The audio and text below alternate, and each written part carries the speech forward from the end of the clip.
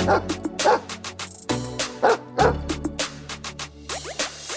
everybody, welcome to Big Dog Ball Talk.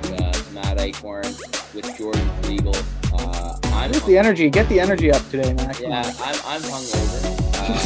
It was a great weekend. You guys listening to this on Monday, recording this on a Sunday. Halloween, baby. Sunday morning, yeah, actually Halloween day. Jordan looks like he just got absolutely decimated, like a fight with a gorilla or a bear or something. It's really scared me. He's got all these bandages and like fake blood all over his face. Really spooked me. Yeah, that's right. You tested me. You said my costumes were not great, and I said I won't stand for this. Thank you. Okay, so I can obviously just be, well, right now I'm just generic kind of guy with a fucked up face. Sure. But have you seen the reason this is on? Have you seen or heard of the movie Pig? No. It's Nicolas Cage. Yeah, Pig. It just came out like this year. It's Nicolas Cage, and he loses his truffle pig. Someone kidnaps his truffle pig, and he's like a guy who lives in the woods, and he gets the shit kicked out of him, and then he just goes and searches for this truffle pig. That sounds messed up, man. And Annie was the truffle pig. Nice. Very so nice. I searched for Annie. We went and did a photo shoot in the woods. You'll see those. Photo shoot. I can't wait to see how those turned out, man. Yeah. Yeah, Halloween. I'm glad Jordan. We had very different experiences, Jordan and I. I watched people get pepper sprayed on the street, and he was having a dance inside of an old barn. So it was quite the. You never know what to get. Times. Yeah, exactly. Yeah, that's really Halloween. It's somewhere between barn dances and people getting maced. yeah. Perfect. Yeah. But everyone, thanks so much for taking the time to listen to another episode of Big Dog Ball Talk. Follow us on all the social media at Big Dog Ball Talk, and download the podcasts, and share it to your friends. Always helps us as we continue to grow this brand, this channel. And to start it off, we always, whenever we can be a homer, we're gonna be a homer. And Toronto Raptors 3 in a row, baby. The Raptors. Let's go. The Raptors are hot. And Jordan, a huge reason, Scotty Barnes is looking like the rookie of the year right now, which, I said that as kind of, a little underdog pick just because I was impressed with what I saw in the preseason. Yeah. Man, that kid can play. And, the Raptors might have something special right there. Yeah, the last two games they won against the Magic and the Pacers, he had 21 points in each. He was like, that was a team high. Like, he's leading the team in scoring here and leading them to wins.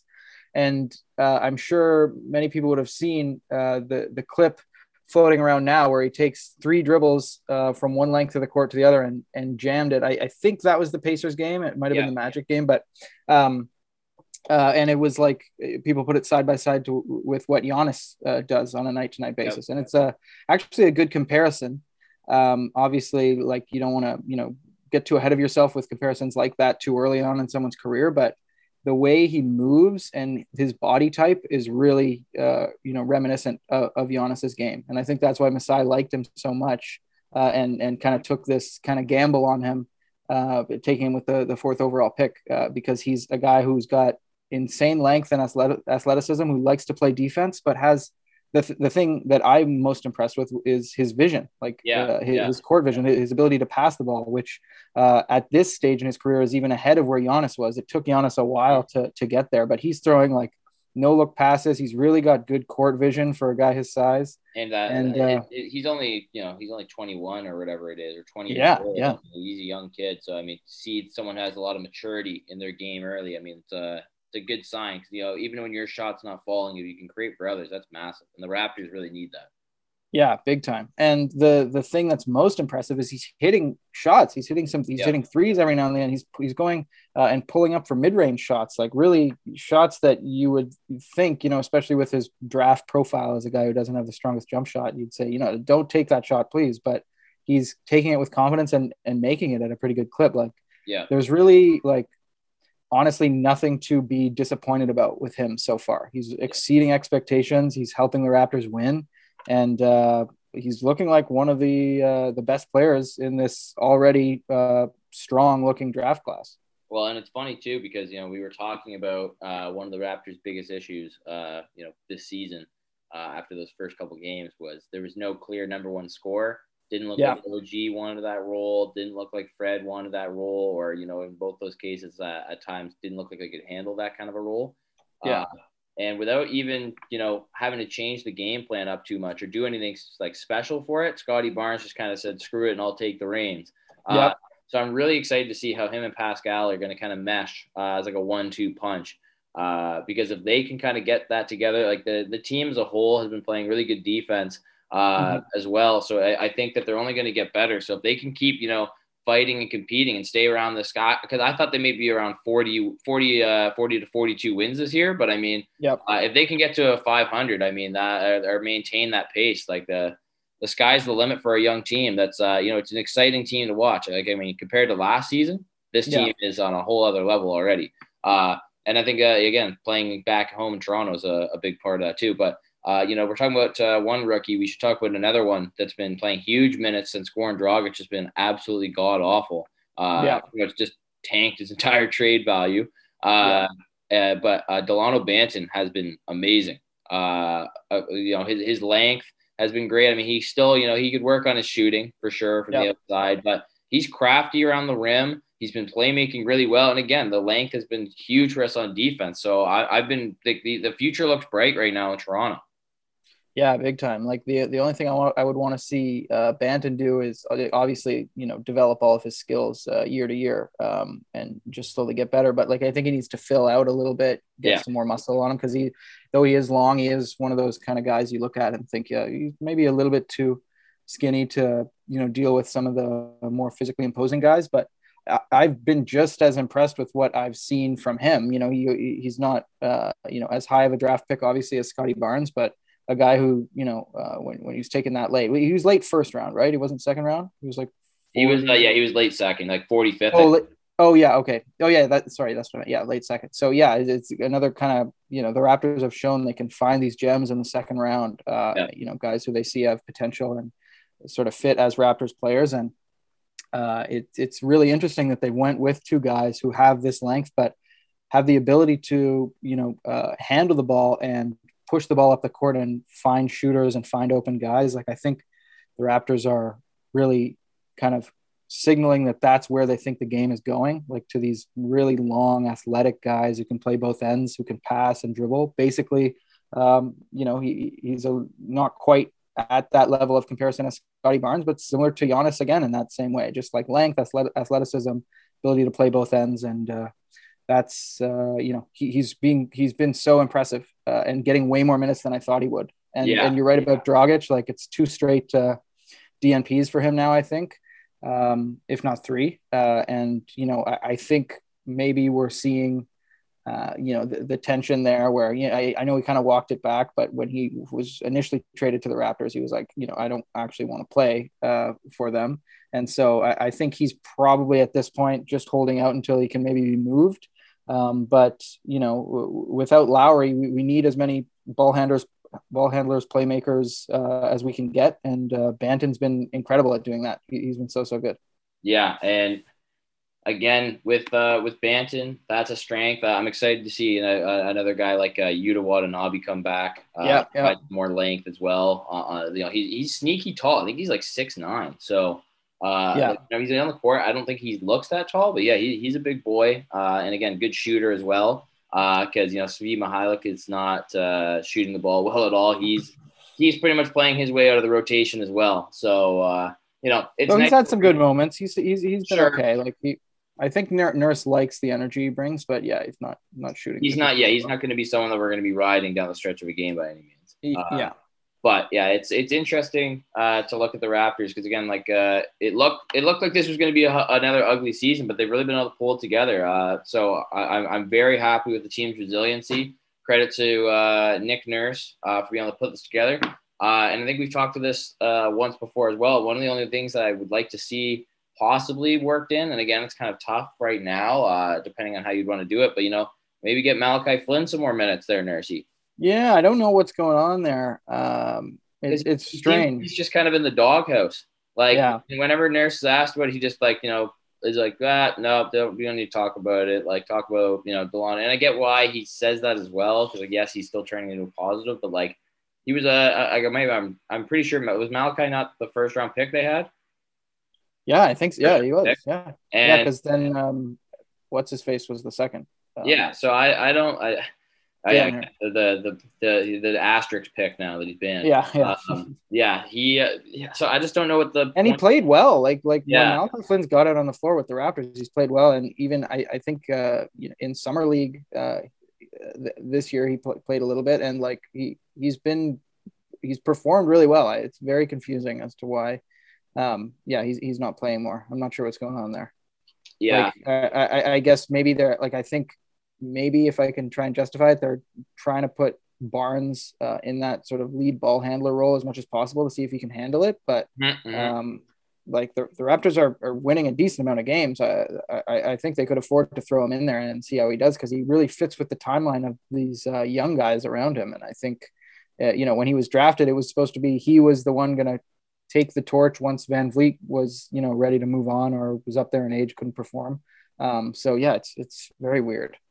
But again, it's also good, at least, even without, the rotation, being what it is, it looks like the Raptors have a bit of a half court game. Finally, they can actually run play. Yeah. They aren't just going to be running fun all year. As I said, running fun did not look fun at all those first couple games. But yeah, I'm very happy with the Raptors right now, and I think that 3 games in a row. Let's see how far we can see the Raptors go here, because they're getting hot at the right time. So I have all the belief in them right now to put something together and go on a bit of a run here. I'm looking at their schedule. They've got they've got 2 real tests coming up with East leaders, with the Knicks on the Knicks today, when you'll be listening to this, the Knicks the Monday night. And then on the Wednesday, they're facing the Wizards again, which would be nice to see, how they've kind of developed and meshed a little bit, because they kind of got their asses handed to them last time they met with the Wizards, that season opener. So, and the Wizards, again, they've been looking good. And part of this, again, like the Raptors, they don't have that superstar, even though, Masai really wanted Giannis, so he got Scotty Barnes. He's kind of build the guy that you want. But not every, team, they have these superstars they're paying this crazy amount of money to. And some of these guys have been, outwardly spoken that it's the rule change about the forward progression. And, that's what we're going to talk about now, Flegel. I believe it was Trae Young was like, oh, it's making this really hard for all of us superstars. And it's like, well, that's not like, that's okay. Then I guess you're not much of a star then. Yeah. Like, that's my kind of argument. Like if you're one of the best players in the league, like, you should be able to do it regardless. It's not like where they changed something completely drastic. I mean, for them, I guess it is. Like some of the guys in particular, like Trae Young is like having, I think, 4 less free throws attempted per game right now. Devin Booker is averaging, I think, 3 or 4 less points than he did last season on like a almost 10% worth shooting percentage from the field. James Harden, obviously, 6-point drop off from last season, which was already a lower one at 24 points per game. Joel Embiid goes from an MVP candidate to a 7-point drop in his game. So we're MVP pick, baby. How are you feeling? I mean, some people are saying 90s basketball is back. Well, and Damian Lillard, too, is another guy who's kind of been struggling scoring-wise to start the year. I picked him to win the scoring title, and that's not looking good. I took Booker. Yeah, exactly. And you took Embiid and Embiid for MVP. I'm liking my Kevin Durant MVP pick so far. I think he's living up to it. For sure. And, although the Nets have been disappointing overall. But, yeah, it's funny to see the 2 different sides, because there's so many people coming out in support of the rules. Like Steve Kerr had a big sort of, couple minute long answer on it when he was asked about it after a game, and just saying the game's just much more watchable and more fun to watch, and more pure. I think pure is a word he used, like kind of a throwback to, maybe a little bit of 90s ball, but like it just kind of, I think, helps the flow of the game. And, slow it down. Exactly. Like 90s basketball was kind of like brutish and oftentimes like very physical. Yeah. And now, like without these kind of silly fouls and fouls that most people, when we watch, it's not really what we call a basketball play, when you jump sideways or stop abruptly or, try and kick your legs out. And they've been slowly trying to deal with that. And now you see like this massive like talent that we have in the league now being able to just play and like see through a game without these stupid calls. So I'm firmly on the side of the people who are really enjoying this, I think you do notice a difference in the product. But yeah, when you have guys like James Harden and Lillard and all the guys you mentioned, like like especially a guy like Trae Young, like I'm like, go cry to someone else, man. Like I don't give a shit. Like if you like, that's one of the reasons Trae Young was not thought of by people like you and me and many people as someone who could be a real superstar in the league, because he doesn't really have the frame that you normally see, like, you know, superstar players playing at, and that's not his fault, but he kind of had to get crafty these past few seasons and draw as many fouls as he could, and you know, get guys on their feet and, you know, get in there and look for contact. But, you know, those plays where he does jump sideways, like he should never have been getting rewarded for those types of things. And so like, I just think these guys need to use their craftiness to like adjust to the rules and you know, become great scorers again, because they have it in them. But like, I just don't like the attitude of, you know, whining about it and saying, oh, it's hard now. Like the fouls you were drawing were crap beforehand. Like, you know, use your craftiness and your smarts and your scoring ability, which we all know you have, to adjust here. Because we were all sick of it. We were all sick of seeing the dumb fouls. It was annoying as hell. It's not like these are like, you know, career changers, because it's not like it's not like some epidemic on the league where nobody can average 20 points now. There's tons of guys that are averaging well over 25 points and are excelling with this because they didn't need that in like the first case. It kind of just shows me that they don't have a lot in their bag anymore, and you know, they don't have those fouls to lean on. And I mean, I was going to talk about something else, but I want to get on my rant horse here real quick. What the hell? Like the NBA, it's always rumored that they tell the refs, okay, make calls for this guy and all that, you know, superstar favoritism bullshit. Yeah. It's just such a coincidence that they start talking about how James Harden's the poster boy for not getting calls anymore. Blah, blah, blah. Next game, 19 free throws. Like, and then finally, you finally get your 29 points, Harden. Good job. Jordan doesn't have to do a weird seal scream on the camera this time. I'm not going to scream. Yeah, but that's such bullshit. He had more free throws than almost the entire Pacers team in that game. And then they barely beat them. Torrey Craig almost beat the Nets. I'm at a loss with James Harden, man. I'm so sick of this guy. I never liked him in Houston either, because of the way he plays. And again, I hope he doesn't get any more calls. I hope nobody's giving this guy sympathy. And I hope that you know, he figures out how to actually play basketball. I really do. So I mean, hopefully they again, these guys that we're mentioning are the most like exciting players to watch a lot of the time. But again, it's not like there's not ways you can draw fouls while doing jump shots. I mean, we'll talk about him in a little bit here, but I mean, DeMar DeRozan has been doing this for years. You know, you get the pump fake, you wait for them, and then you just got to go up. You don't have to jump into them. If you go up straight and they come down into you, you're fine. It's not like you're doing the Reggie Miller leg kick. Like, you just have to, you know, hold your ground, show you're in a fundamental shooting stance, and they'll fall right into you. It's not that hard to do.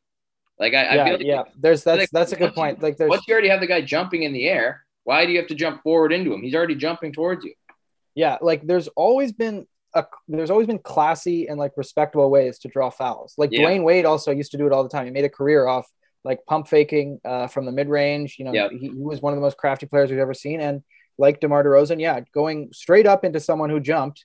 No one's like throwing their hands up really mad at something like that. Like, that's a smart basketball play, and you can do it. And like DeMar DeRozan is still doing that this season, because he's always got the respect of the officials, because he knows how to do it. Like, he's not afraid of the contact. You know, when he gets in that mid range, he normally has someone like right on him, and he's worked on his game enough to be able to, kind of like Kobe used to do, you get off, you know, tough kind of fall away mid-range shots with like no space at all, like guys' fingertips almost touching the ball. And then you got guys jumping that way, and then you can go right up into them. You don't have to do like Trae Young has been the most annoying, as much as like we've talked about how much I respect him so much more after last year's playoff run. I didn't think he had that sort of heart, and I really like him as a player now. But before that, I found him very, very annoying. The way he would, you know, play, kind of search out contact in the most kind of, I don't know, just dumbest ways, like the sideways jump, and soft is a good word for it too. Like the sideways jump and the stopping quickly to let a guy fall into you and then like hurling your body forward. Yeah. Like the floppers are annoying too. And this is, I'll even include Chris Paul in there because I know he's probably the most annoying guy, even though he's been my favorite player forever. Well, who was it recently? He just he pretended to get pushed. The guy didn't even have his arm out. Yeah, I know. Yeah. I don't remember what game it was. That was like this past week. That was bad. That was an all-time bad one for Chris Paul. That was Cliff Paul, man. Yeah, Cliff. Yeah, no, but like it's been going on forever, and I'm just I am happy to see the league sort of. I think it was pressure from like fans, like people on Twitter and like saying, you know, we don't want this. It's annoying. Stop kind of babying these guys with calls. And it's Trae Young, and it's been James Harden a lot too. Like he was such a polarizing guy in Houston. Like some people liked and respected the way he did things, but objectively he was one of the most boring superstars to watch because half or more than half of his points for most of those years came from like free throws, and the game just slows right down. It's him kind of like driving and then like sweeping his arms through to get contact. You know, he was the best at it, but now it's time for him to adjust. And I do agree he was kind of babied by the refs in that the Pacers game when he got 19. That was ridiculous. But I also think, as he often does, is kind of slowly playing his way back into shape. He hit a few threes in that game, and I like what I'm seeing from him, at least in terms of his like trajectory of, you know, scoring and play. So we'll see. But these guys whining about it, I'm sick of it. And I mean, I think for Trae Young, this might be one of the more disadvantages that he has. You know, talking about he isn't at that superstar frame, but the rest of these guys we're talking about, they're more than equipped to go take it to the rim. You can jump at somebody when you're taking it to the rim. That's totally fine. And then you can get the foul call just as easy. But these guys just, you know, as I said, they're soft. They don't want to actually go and take the bump. You know what? Like that they should just get rid of the 3-point line. Everyone's forced to you have to go back and get a real grown man. The old-fashioned 3-pointer. Get the hoop in the arm.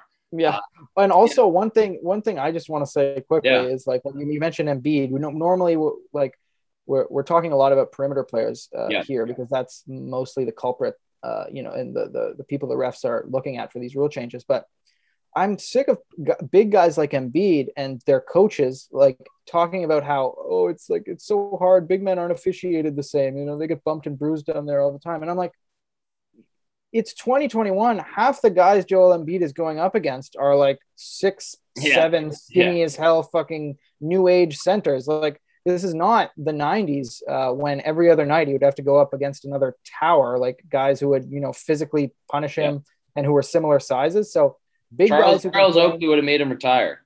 Oh my God, he would have like. And guys used to punch guys in the nuts. There would be no call. Like they put guys in headlocks. It was ridiculous. So I'm any big guy today, any center like Embiid, who's probably the most physically dominating center in the league right now. I have no sympathy for you because there's no excuse for you not to dominate. Every other night you're going up against guys that you have, you know, 3-4 inches on. So so fuck off with that. Yeah, we went from full on fist fights with like the bad boy Pistons. To him and Cat like wrestling like they're like two cousins or something. Like that was like the weirdest. And people were like, "Oh my God, what a fight! This is crazy." And I was like, the best part of that was Ben Simmons putting him in a chokehold. That was the highlight. Looking like he was put his lights out. Looked like he was like Glover Teixeira. Shout out to Glover, new UFC light heavyweight champion for anyone who likes MMA. But yeah, it's I don't know. Maybe who knows? Maybe you know, we're not galaxy brain enough for all these free throw sympathizers. But I'm definitely happy that we're getting a little bit more. We're getting the man's game. We're getting the man's game, Jordan. Yeah. Let's get back to it. We don't shave here. We don't shave. We we get a cut. Meat only. Yeah, exactly. Well, I'm glad that we were able to kind of talk about that a little bit because I think that is one of the most pressing topics going on right now, at least in the NBA world. But another topic that, you know, always comes up every year, especially, and this can happen with teammates that have been playing together for a while. This can also happen, you know, mostly though when it's newly formed relationships on a team, when you're trying to kind of get like a superstar tandem or just, you know, build up to the team. So we're kind of doing a new segment here. It's called "Who's the Big Dog?" Oh yeah, ooh, ooh, ooh. That's more like a monkey, I guess. Yeah. Not bad, not bad. Again, everyone, my head's 99% in the gutter right now, but I'm playing through the pain like a man would. But yeah, there's a lot of power dynamics, power struggles going on in the league right now. So me and Jordan are just gonna go through the list of a couple teams that have two big dogs, but see who's the alpha male. So in this case, we're gonna start it off. I had mentioned his name before, so we'll get to that one first. DeMar DeRozan or Zach LaVine. The Chicago Bulls are up to a hot 5-1 start as of recording this. And it kind of seems like DeRozan is kind of leading the charge on offense a lot of times. Yeah. Oh yeah. And like that, I think you see that sometimes. You have a young guy who's, shows that they have a really important and good skill. Normally that's scoring. And that's the case of Zach LaVine, like one of the most talented guys we've seen, but really has no idea what it's like to be on a winning team or part of a winning culture. And that's not all his fault. He's been with pretty down in the dumps franchises, whether it's Minnesota or, Chicago now kind of at their low point these past few years. But you see it, and this is something you see sometimes when you got a young scorer and they bring in someone else who has more experience, who's maybe a bit older and who isn't the scorer he once was, but a guy who has way more experience and kind of knows where to be and knows how to win, and that's what you're seeing. Like here was yesterday, the Bulls beat the Jazz, which was a really impressive victory, handing the Jazz their first loss of the season. And the Bulls, the sort of consensus on them was at best they'd be able to pack in the East. Like no one was really taking them that seriously. We thought maybe they beat the teams they were supposed to, but struggle against teams like Utah. But they won, and Zach LaVine had 26, but DeRozan had 32 and hit some big shots down the stretch. LaVine, I think, hit, what was pretty much the dagger there at the end, towards the end, or big shots down the stretch of this game as well. But, and not enough can be said for what like a guy like DeRozan does in terms of taking a pressure off someone like LaVine, because, on a bad Bulls team, LaVine has the whole scoring load to deal with.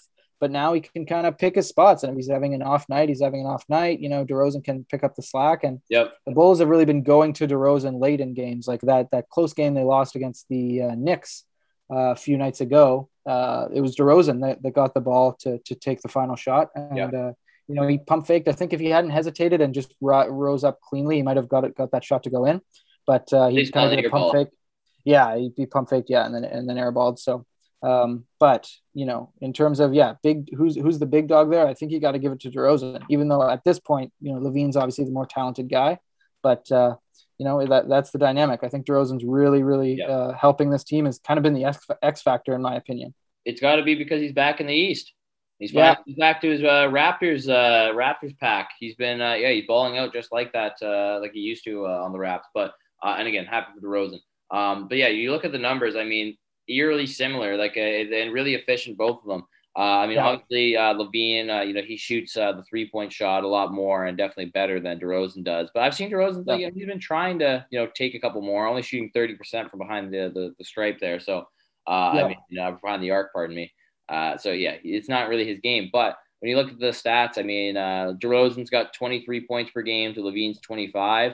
DeRozan's got 4 assists. They both have 4 assists. Technically, one has 4.3, one has 4.5. And then DeRozan's got 5.5 rebounds, and LaVine's got 5. So they're very, very on pace, very on par with each other. I think that, surprisingly, because I didn't think that this would be, such a successful tandem. But these two have looked awesome so far together, and I'm really excited to see where the Bulls go with this new look team. Because so far, they're moving their way into that contender status if they can keep up this play. Yeah, big time. And I think there were people, including us a little bit, everyone's worried about their defense, and that's still their biggest concern because they have really good offensive players. Their 3 best offensive players, LaVine, DeRozan, and Vucevic, are really bad compared to other players, of that caliber on defense. That was the biggest worry, is you want those guys out there on the floor, but how are they going to contain the other really talented scorers they're going to be going up against? But I think, in today's day and age, you can outscore a lot of people and win a lot of games. I really think, as long as you're locked in and you're trying, you don't have to be the most talented defensive team. Yeah.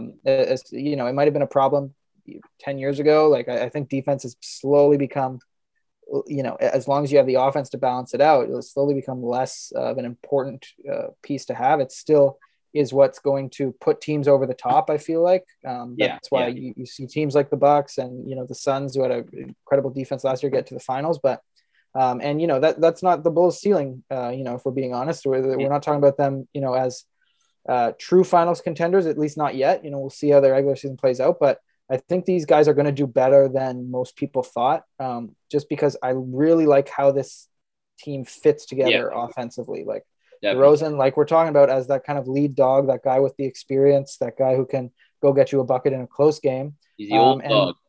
Yeah, he's the old alpha. And, you know, LaVine as the guy who's probably going to, you know, up his scoring a little bit and lead this team in scoring. So talented, so athletic. And Vucevic, who's kind of like that release valve there, who can play out of the high post and can, you know, dominate the smaller centers, who's, you know, he's been a really solid scorer and one of the most talented big men we've seen. He's just been stuck down there in Orlando most of his career. And then Lonzo Ball has been incredibly important to this team, like a guy who can push it and works really well with the, you know, LaVine and DeRozan, and, you know, continuing to be sort of prove himself as a good shooter. Like he's where's his 3-point percentage here? Like Lonzo Ball's at just under 36%, which is, you know, good enough. You know, I mean, better than what he was shooting. Well, exactly. Yeah. He had so many concerns about his shot specifically coming into the league, but if he's going to, you know, shoot it at that clip, then, you know, by all means, he should be letting it fly. And you got guys like Caruso. You know, the Patrick Williams injury news is really not good for the Bulls. That's a really, really big hit for them, because he was one of the only guys who you said could go out there and defend some of the bigger wings and, you know, do it reliably. There's kind of a lot on his shoulders this year, and they're really going to miss him. But, you know, they're playing well. If they can beat teams like the Jazz, then, you know, we'll see how high they can climb in the standings here. Well, there we go. We got a little bit of our Bulls talk in there. We got a little off topic, but we wanted to talk about the Bulls on the last podcast, and they lost. It's true. I'm getting it out. Yeah. There we go. We got some of our Bulls takes out there. I'm glad to say it. But yeah, it looks like big dog consensus. We're giving the big dog man to DeRozan here over LaVine. If not Caruso, if I don't know. Maybe that's another debate we can have. Caruso or Ball.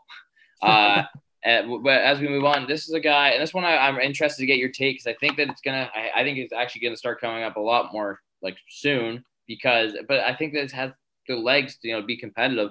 Down in Charlotte, I've been pumping this guy's tires. Been the off season, I was saying he's gonna have a big year, and you know, here we are. Miles Bridges and LaMelo Ball.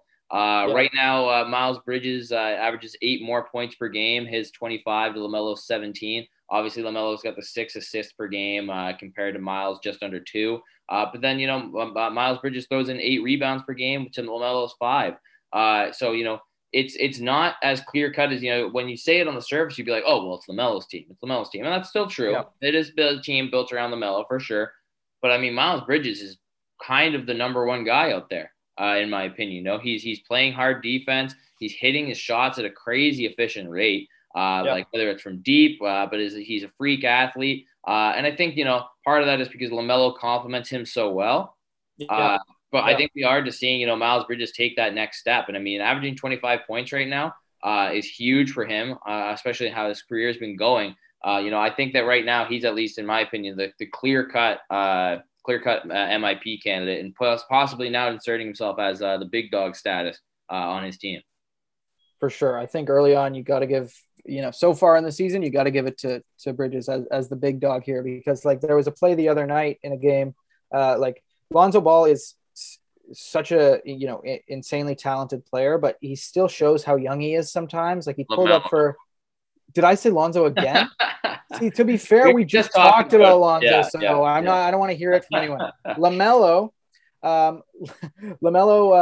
still, what was I saying? He's one of the most talented guys, you know, young guys we see in the league, and, you know, such a fan favorite, but he still kind of shows how young he is sometimes. He kind of pulled up in a game, a Charlotte game recently for kind of an ill-advised 3. It was kind of on the break, and Miles Bridges, of all people, kind of threw up his hands in the air, like, what are you doing, man? And I think that's kind of a dynamic that you don't see often. If you just look at, the LaMelo Ball highlights, he's gonna look incredible, and he is incredible, and one of the most guys that works the best on like something like TikTok, because he has the most highlight worthy plays. But you don't always see that kind of the growing pains, but they're there. And Miles Bridges has really stepped up kind of as a leader on this team. And so far this year, like, you never would have expected him, through the first week to be averaging upwards of 25 points per game, shooting the ball really well. Like I said in our preview pod about Charlotte, I said, he's got to up his 3-point attempts, because you want him to space the floor, especially with LaMelo. And he has done that, and kind of like I predicted, his 3-point percentage has gone down a little bit, but it's still pretty good, like hovering just above 36%. But that's up, on almost 8 attempts per game. So as you move up in volume, in terms of the 3-point shots that you take, your percentages are going to take a little bit of a hit, but as long as he's up there over 35%, that's pretty much above league average, and is really good. And he's kind of becoming, especially as a younger guy playing with LaMelo, kind of like the basketball soulmate of LaMelo, like the perfect guy you could have with him. He's super athletic, loves to run the floor, can is a high flyer, but can shoot, and has shown he can score in a variety of different ways. And I think it's funny to see, even with Gordon Hayward playing every game this season, Miles Bridges outscoring him and being a more important offensive player. And that shows his development. And I think it was a good take from you saying, MIP candidate. I think he's leading the chase right now, and definitely the big dog on this team.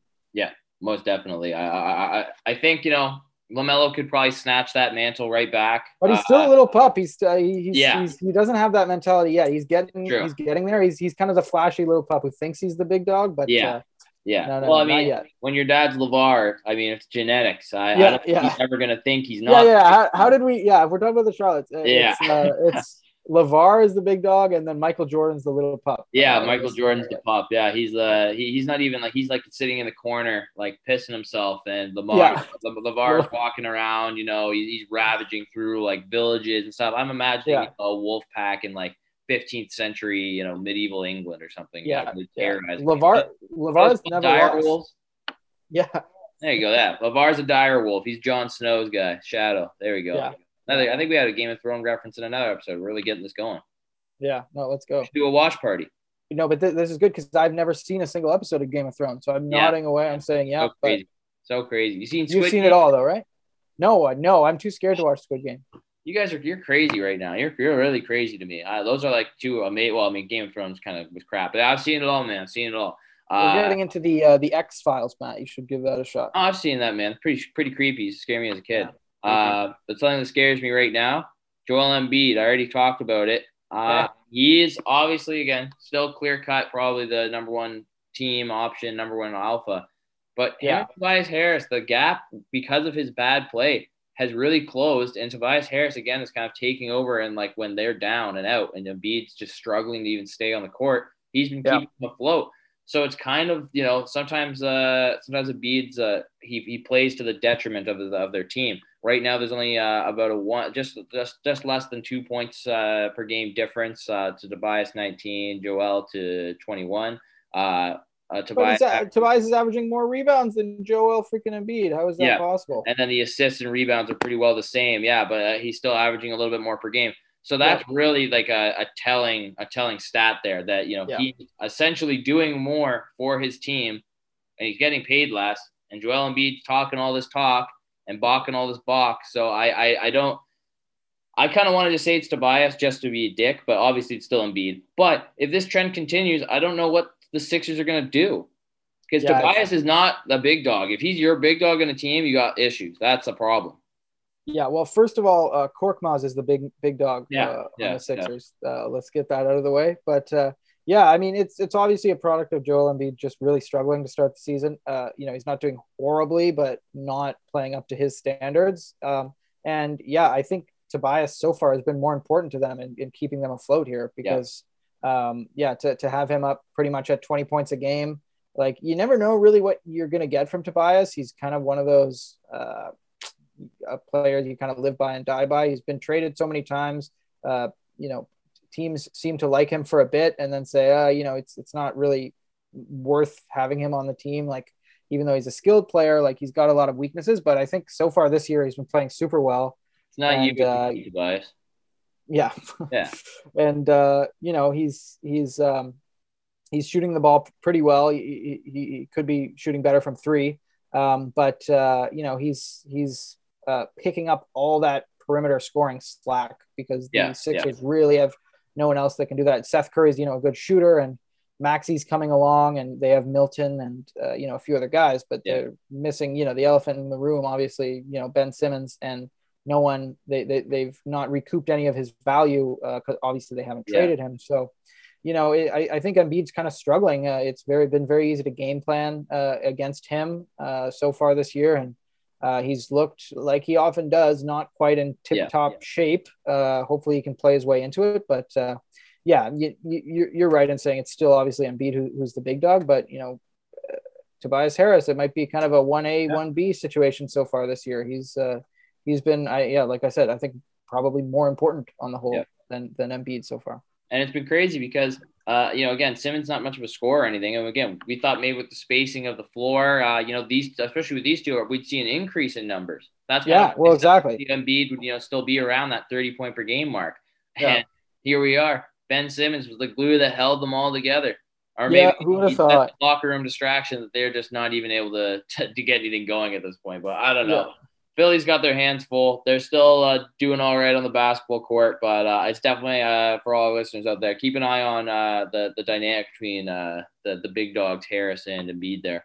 Lastly, I want to touch on this one. It's kind of a funny one. We brought him up before, and this is, I think, that's consecutive podcast. We're going to be talking about the Sacramento Kings, but who's the big dog between Harrison Barnes and De'Aaron Fox? Come on, there's only one right answer. It's got to be Harrison Barnes. Yeah, baby. I mean, obviously, De'Aaron Fox is averaging just under 7 assists, 5 more than Barnes. But Barnes is also averaging 10 boards. He's averaging 2 more rebounds than Joel Embiid, which it sounds crazy. Insane. But 25 and 10 and 52% from deep, might I also add. Yep. Harrison Barnes is like, this is not going to stay. There's no way. Don't say that. You don't know.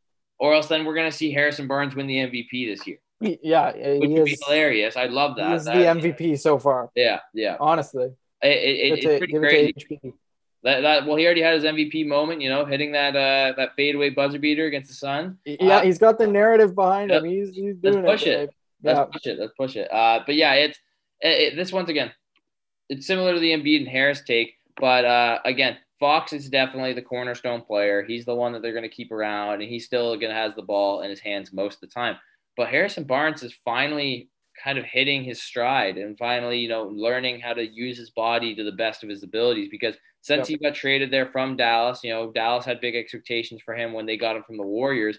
And he never, you know, he'd float around 18 to 19 points per game, always a good scorer, couldn't really do a ton else. He wasn't consistent. But now we're seeing him rattle off these consistent, like 20-point per game nights. And it's kind of insane because and there hasn't really been any huge changes with, you know, even personnel on the Kings. Like they didn't sign anyone or do anything that's going to make him that much better. I think De'Aaron Fox makes him a lot better, and Tyrese Halliburton as an extension, because, you know, they're great playmakers and they're able to, you know, get him set up for great shots. But I find it insane that right now in 2021, almost 2022, Jordan, we're talking about Harrison Barnes being a number one guy on a team that's actually winning. Well, yeah, I mean, you compared it to the Philly situation, but it's also similar to the Bulls situation we talked about, where you have Barnes, who's kind of, you know, obviously not at the level of player that De'Aaron Fox is, just like DeRozan isn't, you know, there in comparison to LaVine these days, but it's the same type of situation where De'Aaron Fox, another guy who has never really been part of a true winning culture. He's never made the playoffs. And I mean, he plays for the Kings. And, you know, lest we forget, Harrison Barnes was a starter on the best team of all time, the best regular season team of all time. He was he was the Kevin Durant piece before Kevin Durant got to Golden State. Yep. And was, has a lot of playoff experience, and, is a guy who I think is kind of slept on in terms of, the veterans we talk about in this league who can be really real difference makers. And yep, he's come in this season in Sacramento with, a very clearly defined role as, the starting small forward there. Yeah. And a guy who can, especially with, they've been the Kings have been using Buddy Hield a lot off the bench as kind of like that guy they bring in, as the game goes on to Hield is obviously a hell of a shooter, but the main perimeter scoring responsibility is on Harrison Barnes. And you make a good point that Fox and Halliburton are finding him all over the place. And 100% he's the big dog on this team, kind of bringing these young guys along too.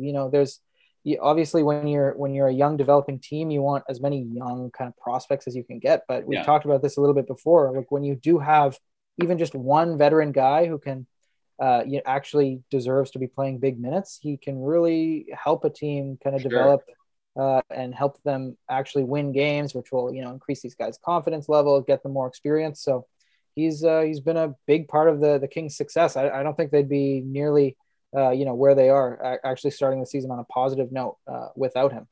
Well, man, and this is just just something to think about. Maybe it's one of the I'm just a nostalgic guy, but it's crazy to think it's almost been 8 seasons since Harrison Barnes was on the Warriors.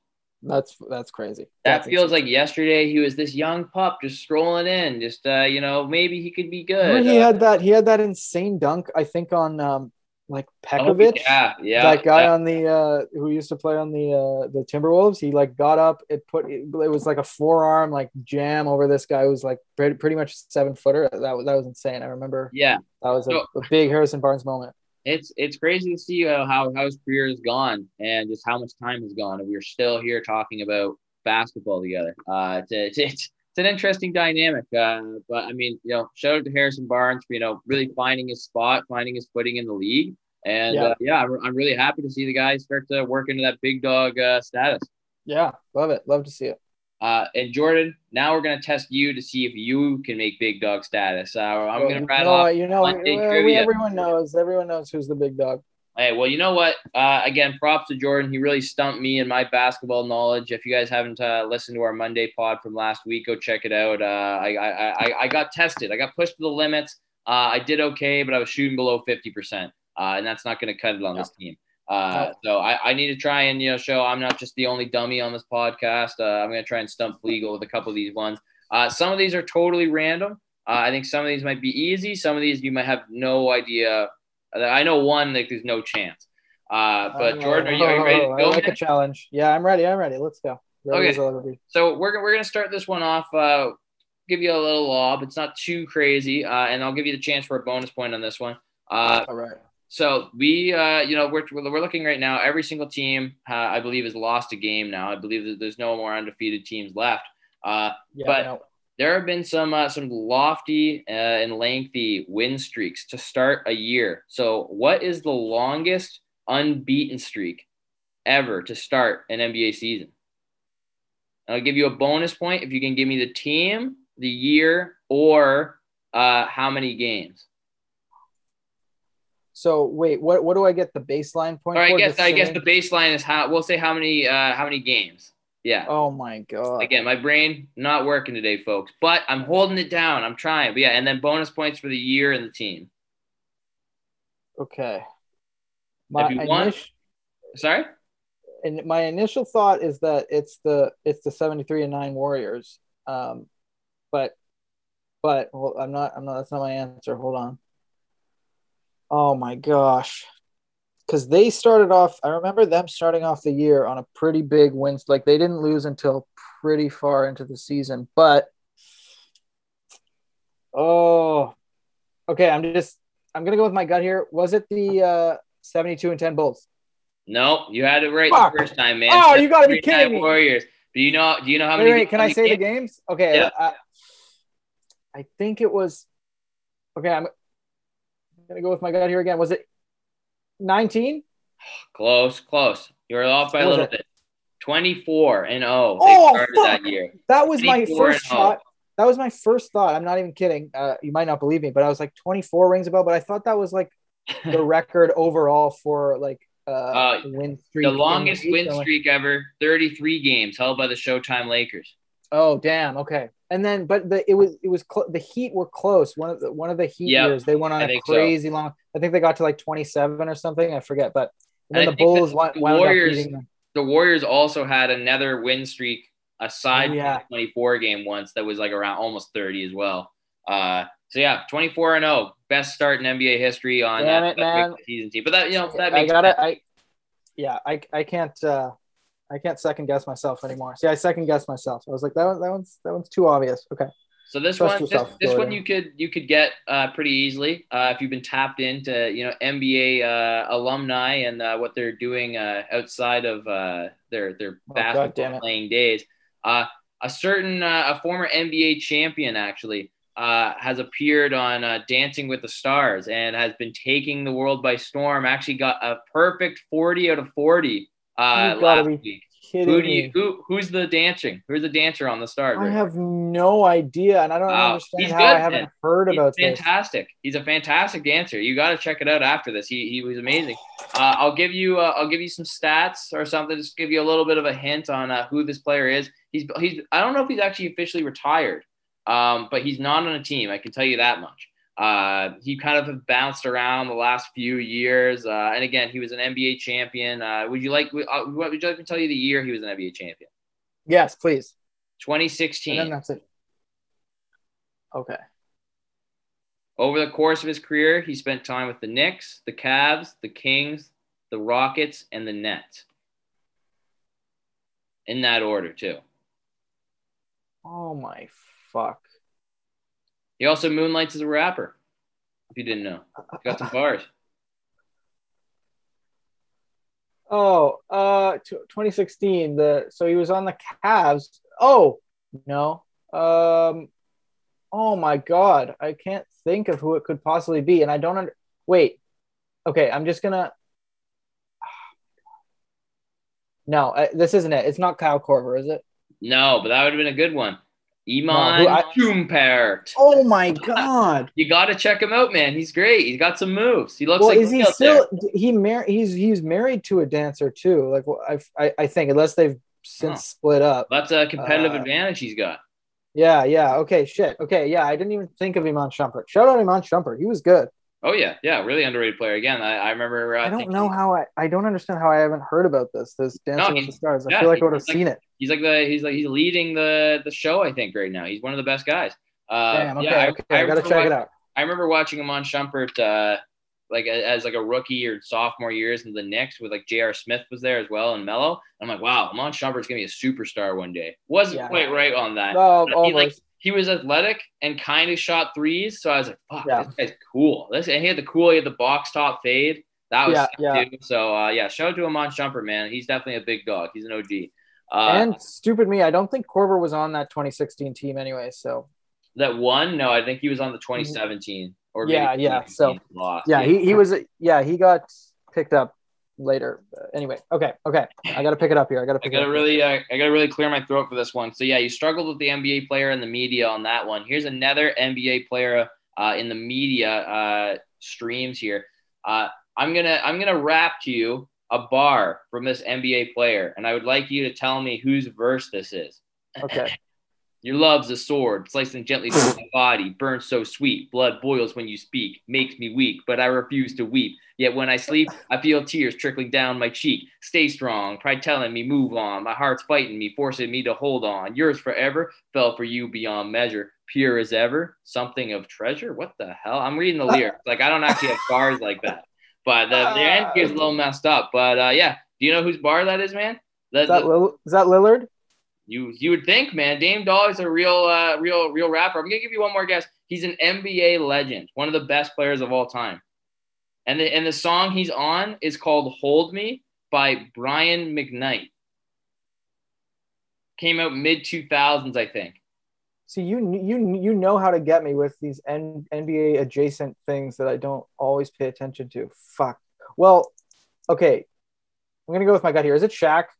No, but Shaq Fu is one of like the most successful and like professional athlete like hip hop albums ever. If not, No, Shaq had some bars himself too. But who is it? The MC who your love's a sword slicing gently through my body. Yes. Kobe Bean Bryant. What? Yeah, Where man. was this from? Kobe's got some bars, man. It was a song. It's not even that bad of a song, but yeah, it's so funny. Like the video, he's so awkward. He doesn't like a mon. It's like my blood boils when you speak. Makes me.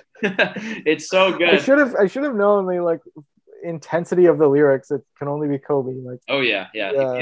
He plays intensely and he feels intensely. Wow, Kobe.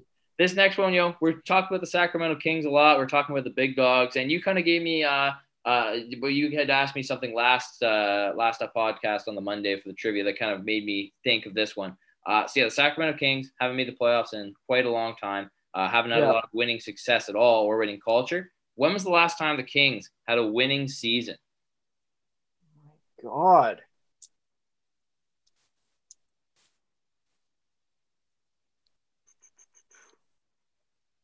Okay, I'm just gonna guess here. 2004.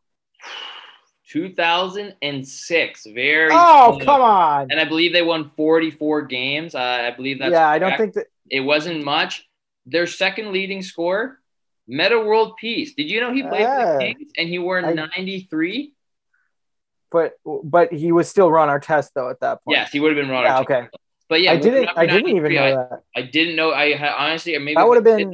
I forgot. So. Well, I wonder if that's where he was traded because that would have been close after the suspension, after the Malice at the Palace, and then he was traded somewhere. Shit, yeah. And then it was kind of after that. It was kind of like my memory of where he played is totally blurry until he got to the Lakers. Honestly, I don't even know like where he was. So that's crazy. He played for the Kings. Yeah, it was a 44-38 season. A really weird team. Sharif Abdul-Rahim was on that team. Mike Bibby's the leading scorer. Kevin Martin, a young Kevin Martin. Oh, yeah, Kmart. The GOAT, Brad Miller. Yeah. So, a very interesting team. And that's just a good team. Peja, I think, was on that team as well. But yeah, that was kind of on that come down. But come on, man. We're 0-4. That one was another tough one. And this is the thing that's really sad, man, because this is the one I know there's no chance. I'm getting this one. Are you kidding me? I'm getting it. So, I believe it was. Don't play with me. The year is 1949, Jordan. And, you gotta be kidding me now. And there's a certain player by the name of Jumpin' Joe Fulks decides to debut a brand new basketball maneuver, never before seen. The crowd waits. He gets the ball. He performs the very first ever jump shot. Wow. Jumpin' Joe. I've never heard of this guy. You think that we should know his name? Wait, hold on. Did you just give me you didn't even give me a chance to guess? No. I want you to tell me in this game. Okay. In this game, the very first time the jump shot was ever used, how many points did he score? And to let you know, I have to get this. No, and to let you know, this was when this happened, and at that point in time, this was the all-time most points scored in a single game. It would still be a lot of points now. A lot. Okay. And he did it with no three-point line. Jumpin' Joe Fulks. 48. Lock it in. 63 points. Jumpin' Joe gets buckets, baby. Oh, my God. Jumpin' Joe, he hits it from anywhere. Stephen Curry wishes, man. 63 points. First jump shot ever. People were probably like, what the hell is he doing? Yeah, I want to get footage. I wonder what it fucking looked like. Get a hoop mixtape going for him. Jumpin' Joe. Yeah.